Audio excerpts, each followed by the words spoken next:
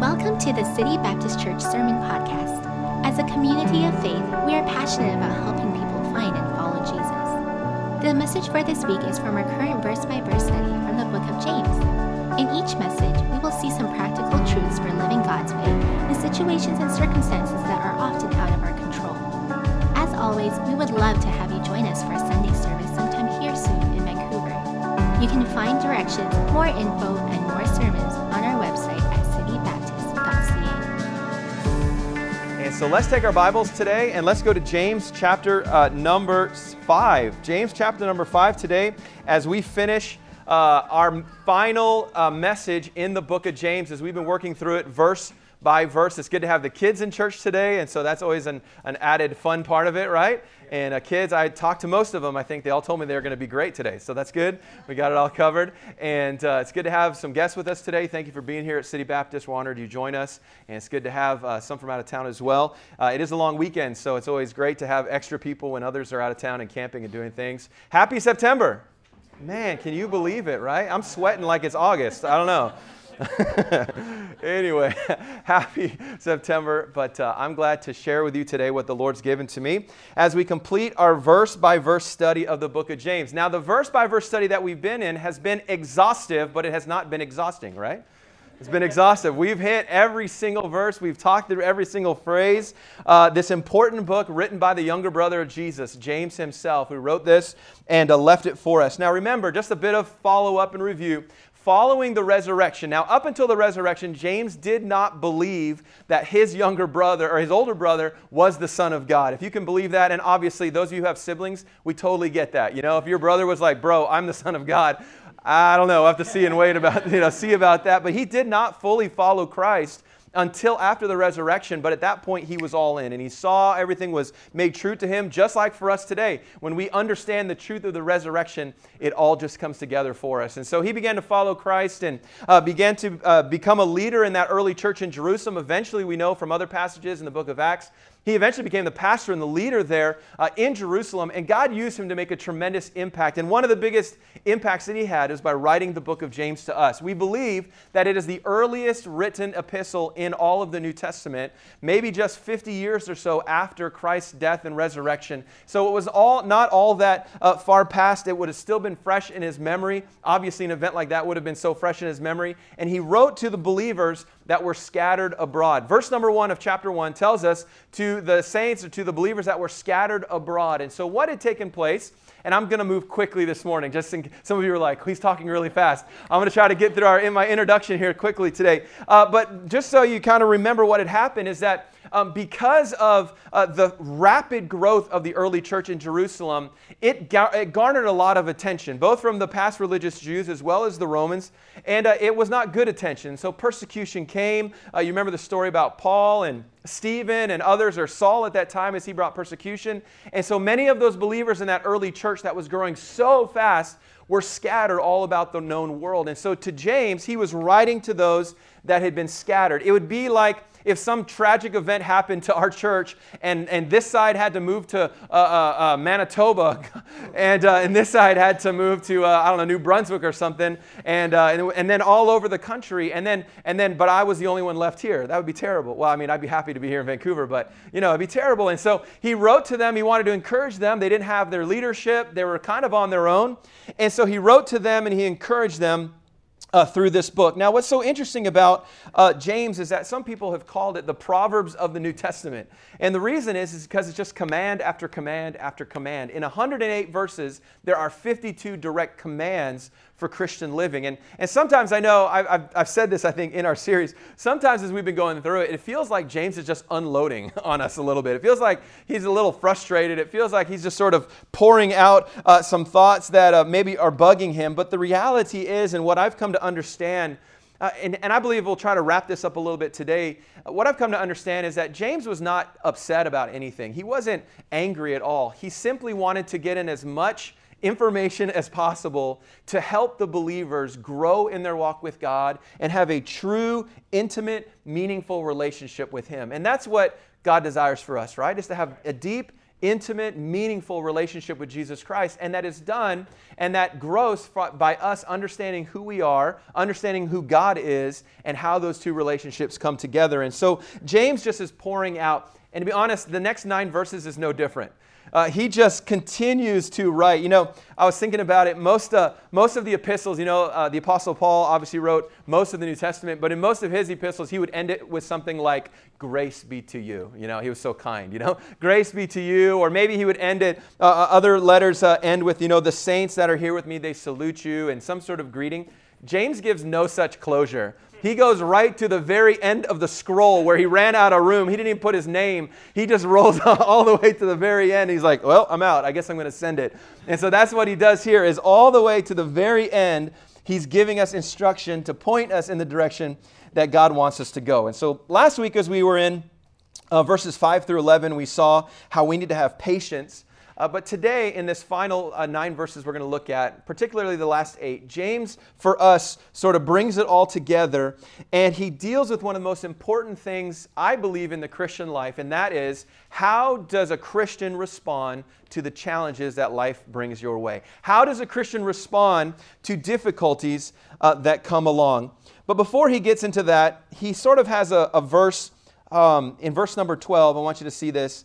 He says this to us as sort of a transitional verse, and at first glance it looks like it's totally out of the blue or totally at random, but I'm going to connect it into our passage here in just a few minutes. I believe it was for a specific purpose. But he gets back to the importance of our speech. So he covers this first of all, and then he's going to move into the next thought. So let's look at verse number 12. He says, "But above all things, my brethren, swear not, neither by heaven, neither by the earth, neither by any other oath, but let your yea be yea, and your nay, nay." Now, immediately I know what you're thinking. Watch me whip, watch me nay, nay.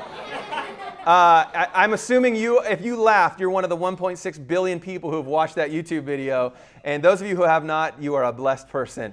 That's not what he's saying, okay? The spelling is different, okay?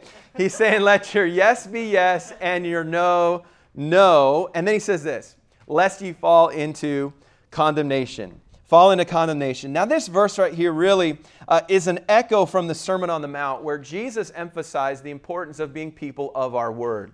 People who keep their word, people whose promises actually carry meaning. Now he talks here about swearing and about oaths. Now for us, those mean different things. In that day, it meant something entirely different what it means today. The idea of swearing or taking an oath is essentially the idea of making a promise. And so it's by saying, you know, on my mother's grave, I swear that I never took that cookie. You know, as a kid, you say that. Of course, your mom's right there. That's kind of weird, but, you know, I swear on your grave, Mom, that I did not do it. And you know, you make sort of an oath or a promise, and people in that day would do that all of the time. They would be, you know, man, I promise you this, and they would make these large, very articulate oaths, and they would make commitments to one another. But the fact is that though they would make these great oaths, no one actually expected them to keep their word. And so it's sort of a shallow thing. It's like when you buy a new car, you know, and they're like, oh, it's a bumper-to-bumper warranty.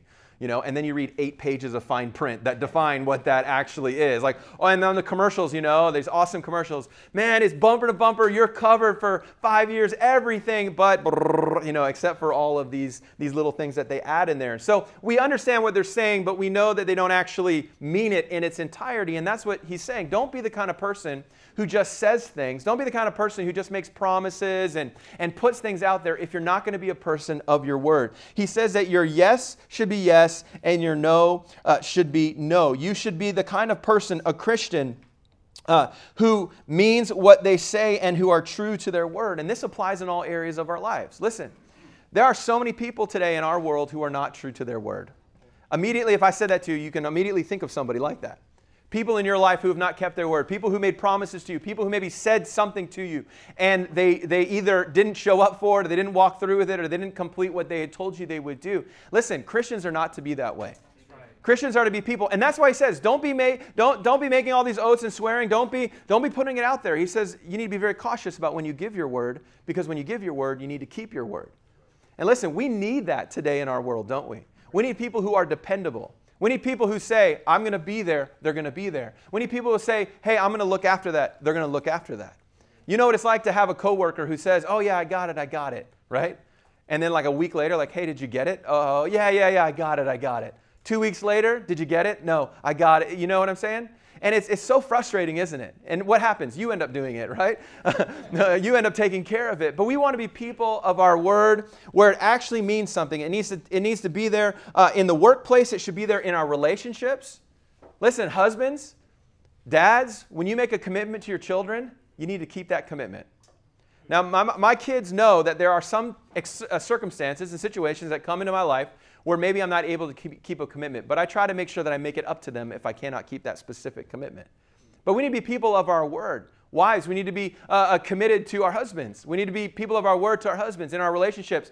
And I would say this whole idea of your yes being yes and your no being no, parents, that is great parenting advice. Oh, come on, help me out here. It is, isn't it, right? How many times have you told your child no? No. No. And yet they keep coming back. Why is that? Why do they keep coming back asking again? Because in the past you've given in, right? Your no actually didn't mean no. And so we need to be Christians and people where our yes means yes and our no means no. Good. All right. That's what he's saying here. Be trustworthy. Amen. People who will keep a promise. We live in a generation where commitment is just so, whatever. I remember a day, I'm not that old, but I am old enough to remember that when you used to make plans to like see your friends, you would make a phone call. And you'd be like, hey, I'll meet you at this bus stop in Coquitlam at whatever. I took the bus a lot, and all my friends were in Coquitlam. And I'm going to meet you at this bus stop, and I'm going to be there at whatever. And that would be it. That'd be the only communication. And so guess what? If I didn't show up, guess what they thought? Something terrible has happened to Paul, And then they'd have to walk from that bus stop and maybe go back to their house, or they'd walk to the mall, and they have to find a quarter. Some of you, that's totally foreign to you, right? They have to find a quarter, and they have to take that quarter, and they have to go and find a payphone. They have to put in the payphone, and they have to call my house. And if I wasn't home, there's no answer, and now they really think something's wrong. And so I don't know, it's just sort of different the way that I grew up a little bit, because today it seems like if I'm making plans to meet somebody or something's going to happen, it's like there's like 10 or 15 different text messages just to make sure, right? Are you going to be there, right? Yeah. Or it's the last second, I'm already there and I get this text message, I'm not coming, I can't make it, or whatever it may be. And today it's just so easy to cancel on one another and to just sort of, it's not that big of a deal. Christians should be people of commitment. That's okay. It's all right to do that. And that's what he's saying here. Let your yes be yes and your no, no. Be trustworthy. Come through with your promises. And I'll tie it all in here in just a moment at the end of the passage. So James drops that on us. He says, hey, be this kind of person. And now he moves into these next 8 verses, and he takes full advantage of the space that he has left here, I believe, to teach us some very important truths. And we see it here in James chapter number 5. And verse number 13 here, I'm going to try to get this thing working. Verse number 13, he says, is any of you afflicted? Is any of you afflicted? Let him pray. Is any merry? Let him sing psalms. Here's the first thing that he wants us to know when it comes to responding to life. In suffering or joy, you need to turn to God. In suffering or in joy, you need to turn to God. Look at that verse again. Is any among you afflicted? Let him pray. Is any merry? Let him sing psalms. The word afflicted here means suffering in many difficult circumstances and in different ways. And then he says, if you're merry, what that means is that you're a person, you're in good spirits. Things are going all right. Life is okay. Nothing terrible is really happening. And so what is James trying to say to us here? What James is trying to say to us here, and Lex, this thing is not changing for me for some reason. You want to go ahead? Go to the next slide over. I'll just let Lex take care of it. I don't know what it is. Who brought in the signal jammer today? Anybody? Go ahead to another one. Next one over. There we go. Here's what he's saying. In every circumstance, in every situation, whether it is the difficulties of this life or the great joys that come our way, we are to turn in the direction of our Lord. So in suffering, in times of difficulty, rather than seeking revenge or rather than allowing anger just to burn within us, we turn to God in prayer during that difficulty. When we're suffering, when things aren't going right, we turn to God. And the same way when things are going good for us, when there's joy, rather than swelling up in pride and rather than taking the credit for ourselves, we simply turn to Christ in praise and in worship for what He has done for us. Amen. Why does He say this? He says it because both prayer and praise point our hearts back to God. Both of those exercises, spiritual exercises, point us towards the one who deserves all of our praise. It takes our mind and emotions off of ourselves. It takes your thought processes off of your own hurt, off of your own pain, off of your own blessings, or off of your own possessions, and it puts us back in a place of dependence, of completely focusing in God. You know, personally, most of us have someone in our lives like this, don't we? I know for me, my wife is that person. What kind of person? She's the person that I call first, no matter what, right? Man, if something good comes along in our life and I get a phone call or I get something that happens that's good for us, guess what? She's the first person I tell. I don't tell my kids first. I don't tell you guys first. I tell my wife first. She's the one I go to first. And guess what? In the same way, when something bad happens in our life, when I have a rough day, when things go wrong, I get hurt or whatever it is, guess who I go to first of all? My wife. I go to her first. And I say, this is what's going on. Why is that? Because she's the one I can depend on. That's what God is to be to each of us individually. When good things happen, praise God. When rough times are coming, Lord, I need your help. The idea is that our eyes are always focused upward. In Isaiah chapter 26, verse number 3, it teaches us that thou wilt keep him in perfect peace, whose mind is stayed on thee. What does it say there at the beginning? I underlined it and bolded it. Thou. Who's that? That's God. God is the one who will keep us in perfect peace when our minds are stayed, are focused on him because we trust in him. See, God's desire for you is that you have a balanced life. Did you realize that? He wants you to be balanced. Because so much of this life is up and down, isn't it? Man, have you ever had you are in the depths of despair one day, and the next day you're like on the mountaintops.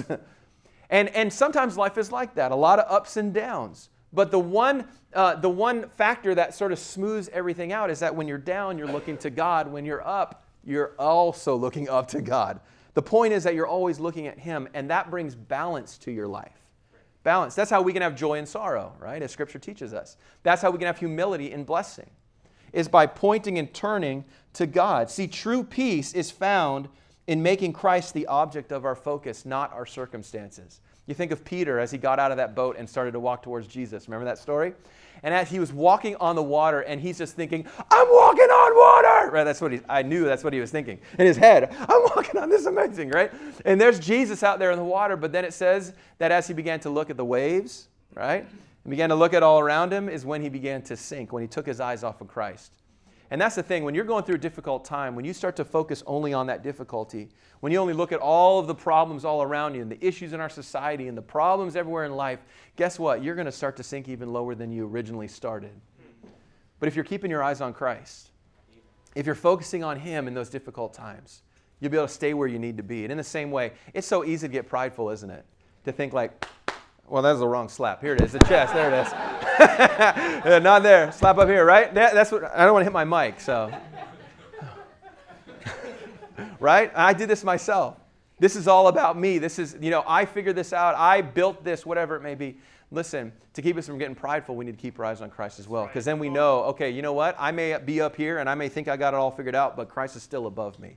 He's still above. And so James is trying to teach us. He says, in difficulties, whether they're good things or bad things, keep your eyes on Christ. Well, secondly, we see in this passage, when you are sick, you need to ask God for prayer. So number one, he said, in suffering or joy, look to God. And then he says to us, when you're sick, ask for prayer. Look at verse 14 and 15. And really interesting passage. He says, is any sick among you? We would say, yes. Let him call for the elders of the church, and let them pray over them, anointing him with oil in the name of the Lord. And the prayer of faith shall save the sick, and the Lord shall raise him up. Say that phrase with me. And the Lord shall raise him up. And if he have committed sins, they shall be forgiven him. Now, that's a really interesting passage. And it's something maybe you've heard before, or maybe something you've read over, and you're like, I wonder what that means. And you just keep on moving. So we're going to talk about it for a moment. When you are sick, you need to ask for prayer. Now, a characteristic of the early church was their great concern for people who had physical difficulties. Today we don't maybe have as much care for one another's difficulties because it's like, hey, go to the hospital, right? And they'll help you out. But in his day, it really wasn't that way, especially people dealing with poverty. I mean, if you didn't have something to pay a physician with, you weren't seeing a physician no matter how bad you were. And so there was a lot of care that was given through the early church, and a lot of people talked about it as well. Of course, we know there was the sign gifts of healing that were still alive and active during this point of church history. But here we see James, when somebody is sick, he encourages them to call for the elders of the church. That's the word presbyterios. That's a word that we see throughout Scripture referencing pastors, those that are in leadership and teaching mature, spiritually mature people who are responsible for overseeing the local church. And the idea is that you would call for them to come to your home. They would anoint you with oil, and then they would pray over you. That was a very common thing in the early church. It happened very commonly. The anointing part, which was interesting, which was an interesting aspect of it, as far as we know, and actually the literal translation of this is anointing them with olive oil. And so olive oil. So immediately some of you got excited. What oil is this? I need to find this oil, you know. I need to find which one it is. It's olive oil, okay? And it had some representation to it. Now, we know in other passages, if you remember the story of the Good Samaritan, when he found the guy on the side of the road, he bound up his wounds with oil and wine. He bound him up. And we understand that. We understand there were some medicinal aspects to it, of preservation, protection of wounds. But most of the time in Scripture, we see the anointing of oil as a representation of the Holy Spirit of God. It's a representation of God's presence in that person's life and in that situation. And so when they would come to this person who was sick, they would come and anoint them with oil, and then they would pray for them. I want you to notice a couple of things out of this passage I want to just focus on. First of all, I want you to notice that it is not the oil nor the elders that healed the sick. It was the Lord who raised them up. You see that there in the passage? It is the Lord that raised them up. So it's not about a method. It's not about a person. It's always about the Lord who can do the healing in a person's life. I want you to also notice that they did not call for the healer to come. They did not call for the healer. Now, this is a time transitionally for the early church. The canon of Scripture will be completed in about another 50 years, 40 to 50 years or so. And so there would have been some that would have had that sign gift of healing still available to them, but we do not see them calling for any person like that. We see him calling simply for the leadership of the church to come and to pray for this sick person. Another thing I want us to notice in this passage is that the word sick here means incapacitated. It literally means someone who cannot walk. They cannot go to work. They cannot go to the church. They cannot go and gather with their local body of believers. And so they needed the leadership to come to them. In essence, what we understand is that in order for them to be to survive, they needed the healing, the miraculous healing of God upon their life. So this is a person in, just very, very difficult circumstances. This was not a tummy ache, right? This was not a bruised finger or a broken toe. This was a serious, serious situation that was going on. And they needed someone to come and to help them out. Secondly, that I want you to notice is a person who's very sick. But secondly, what I want you to see about this is that very likely this particular situation was actually more of a situation of church discipline.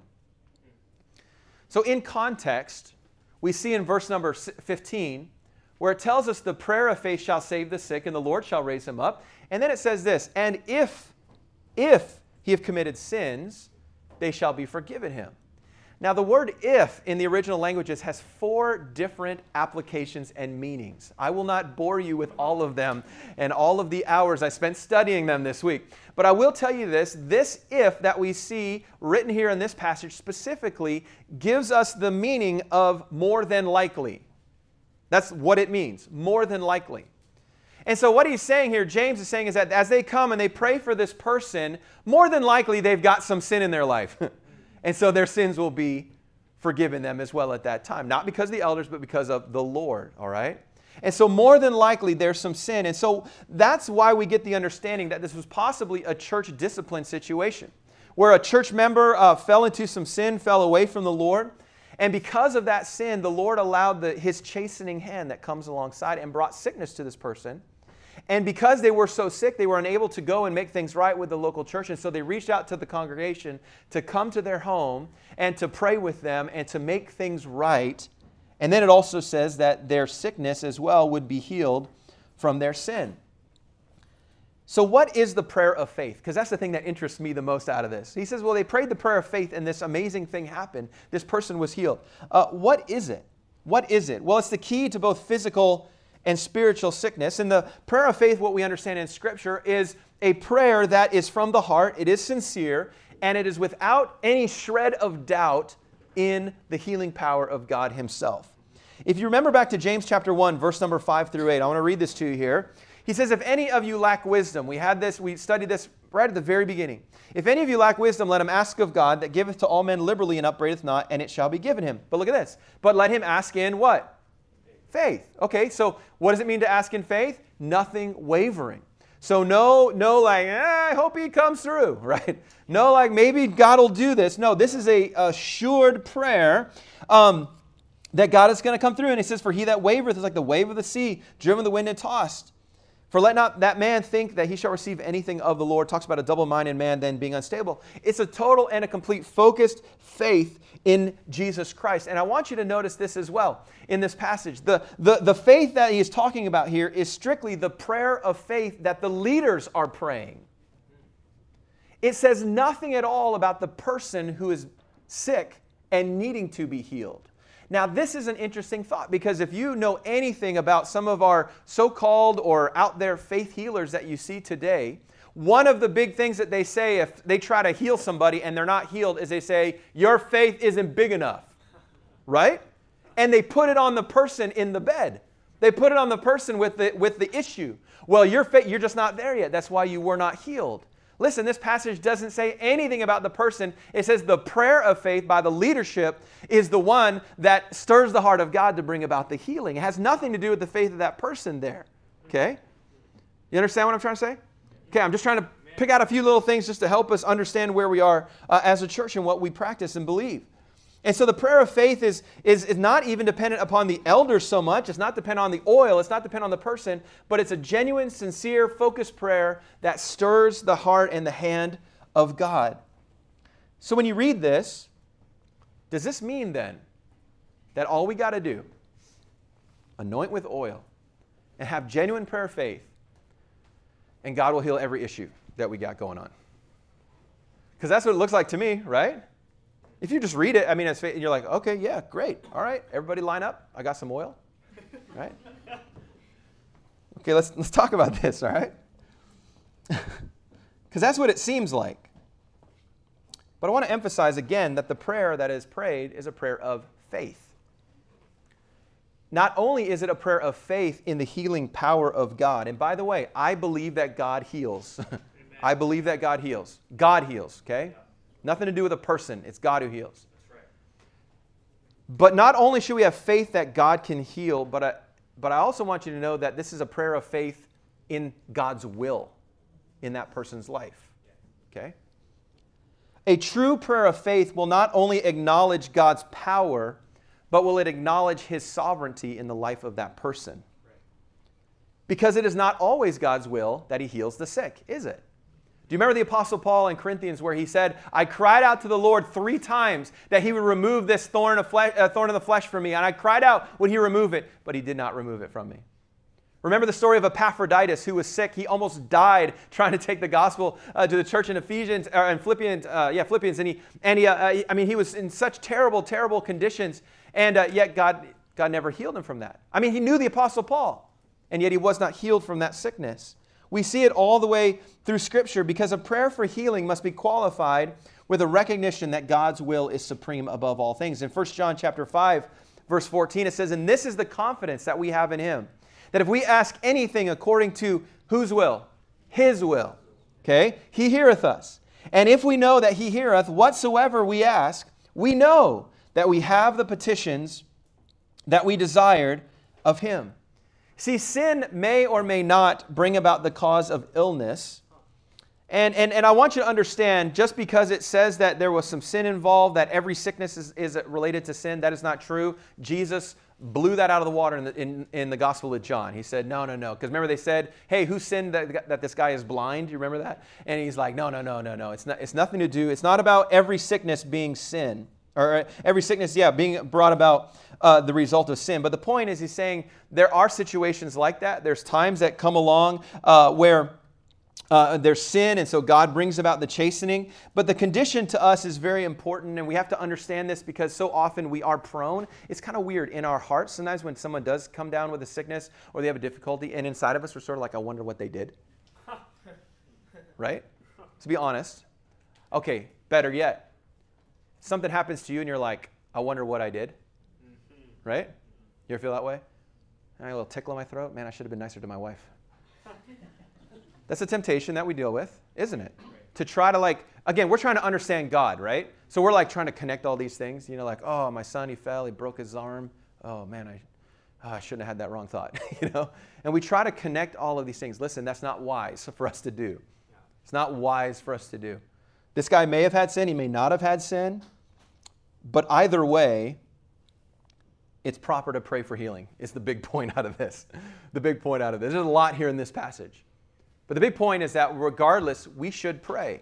And I'm not against even the idea of anointing with oil and having a focused prayer time. I think that's a great thing to do. It doesn't happen very often. I've experienced it only a few times in my own life. But it is something that the Lord gives to us. But the idea that I want us to get out of here is simply this. God can heal. And He heals, and our prayers can stir the heart of God.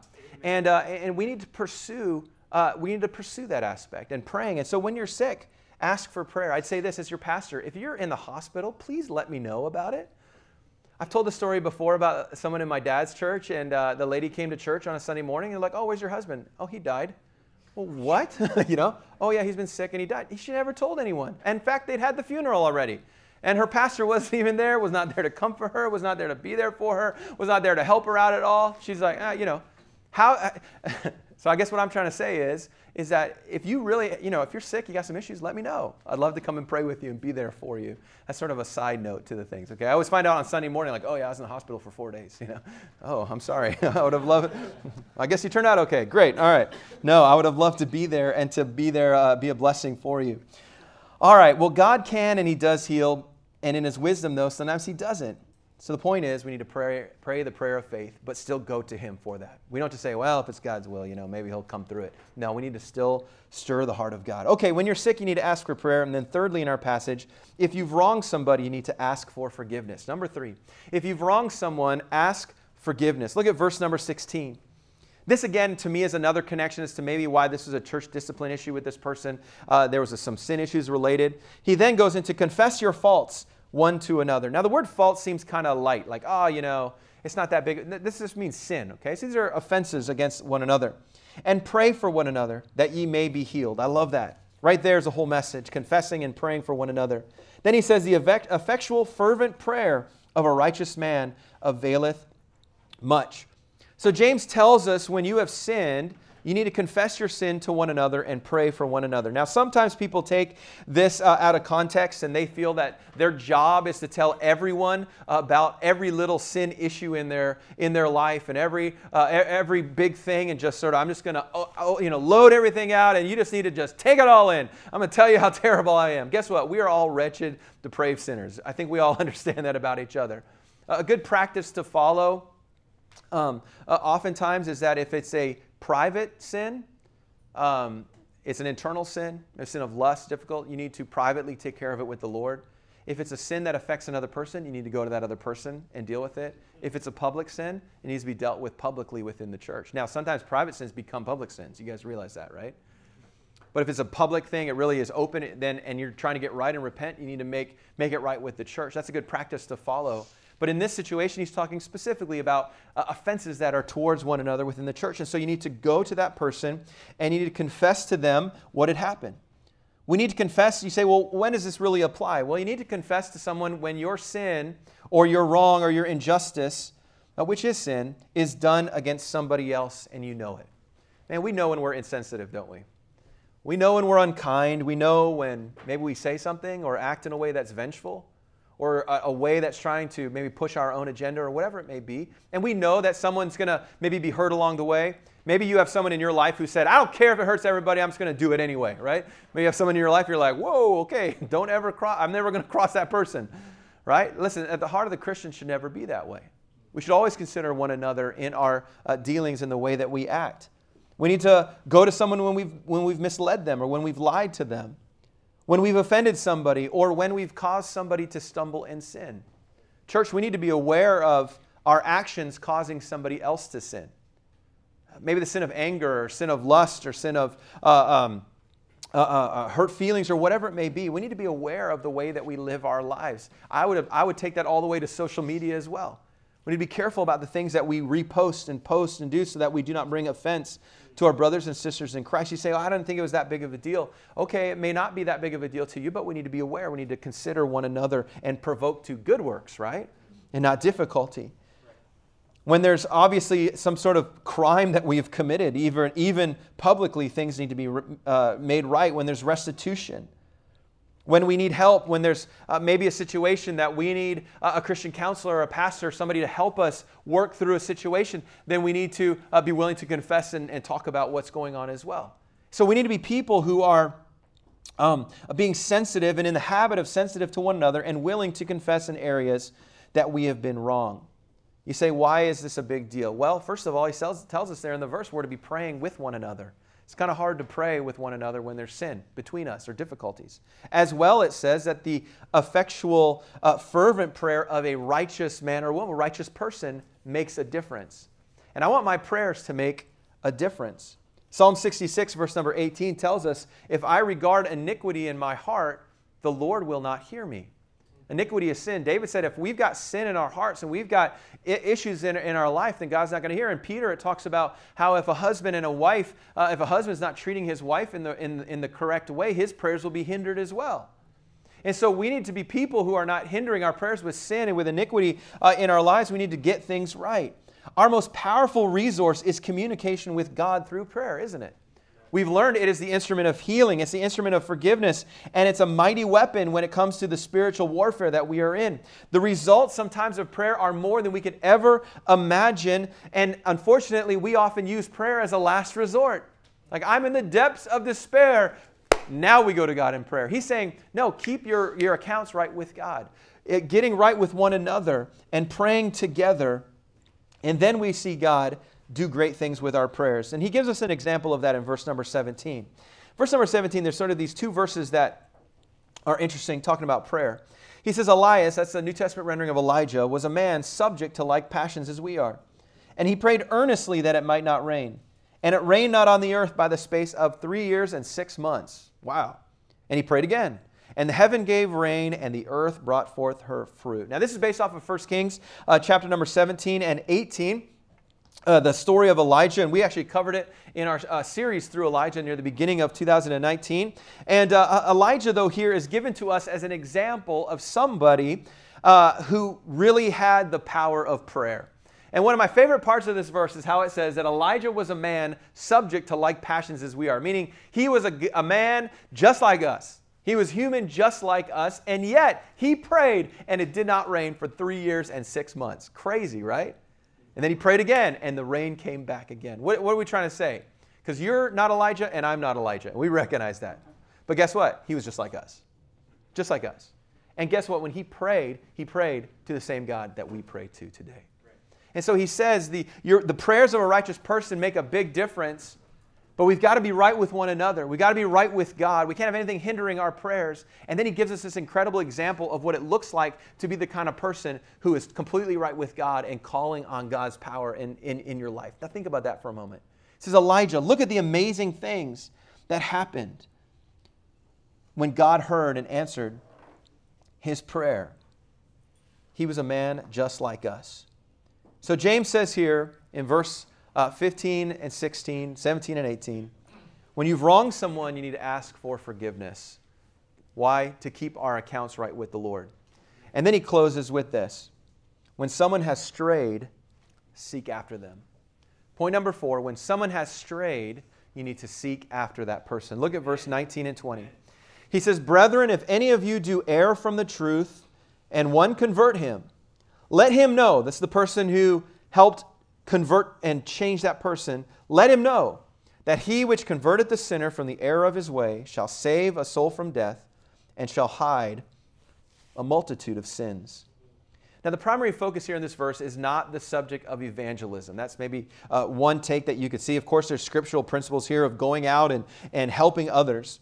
But the main focus of this passage is the subject of restoration for a believer who has strayed, who has wandered away from the faith. See, the goal of the church, the goal of this individual that he's talking about here, is that we would see the person who had strayed to be converted. That means to be brought back into the faith, brought back into the church, and to see those wrongs corrected and to see their faith get back to where it needed to be. And so what we can see in this passage is that not only is there a desire to see a straying person, a person who's gone away from the faith, to come back to the faith, but what we see in here as well is a push to action. Notice how he says, you go. You go after that person. You go and you reach out to that person.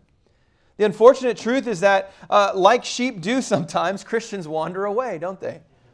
They maybe get disillusioned about their faith or disillusioned about the church, or often they may have fallen into sin or surrounded themselves with unbelievers, and so we slowly see them begin to move away from the faith. But regardless of the reason that a person may be taken away from the faith, there's a responsibility to the local church to reach out to them, specifically the individuals in the church, to try to bring them to a place of restoration and repentance, of getting things right.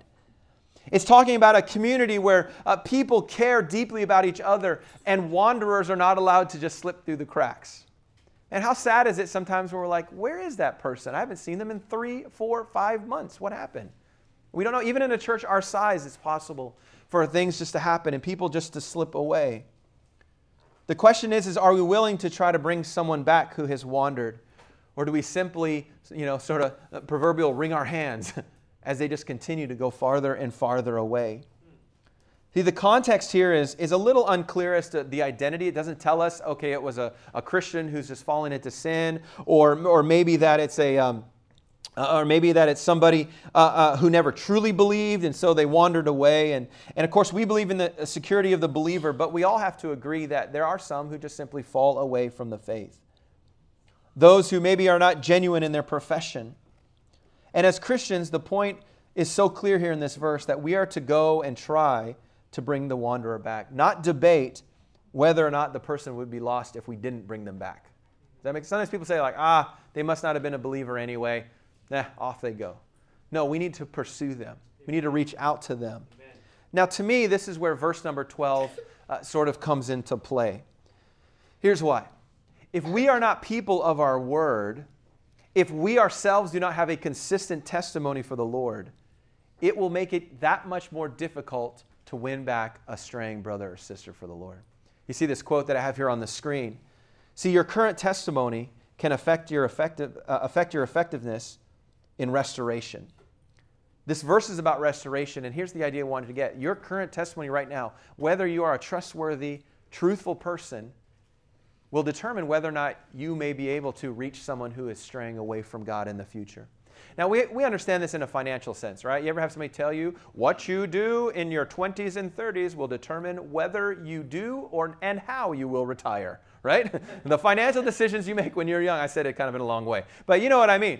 The decisions you make now, as a young person will affect your retirement in the distance and in the future. In the same way, the testimony that you are building now, the depth of your Christian walk, the maturity of your faith that you are developing could be the difference in restoration or the further pushing away of somebody who's fallen away into sin or fallen away from the church. Oftentimes when someone steps away or walks away from a local church, there's a relationship issue. There's the sins of anger. There's unrealistic expectations. There's just maybe a layer of sin that's just never been dealt with or taken care of. And when that happens, that should not be the end for that relationship between a church and a person. You understand? Man, I was in a church for a long time. When I first started out in ministry, and the idea of the church was basically, if you hurt us as a church or you walk away from us, like, we're done. See ya. And that was the attitude. And it was very evident in the way that the leadership handled some things. And listen, I don't want that to ever be our church family.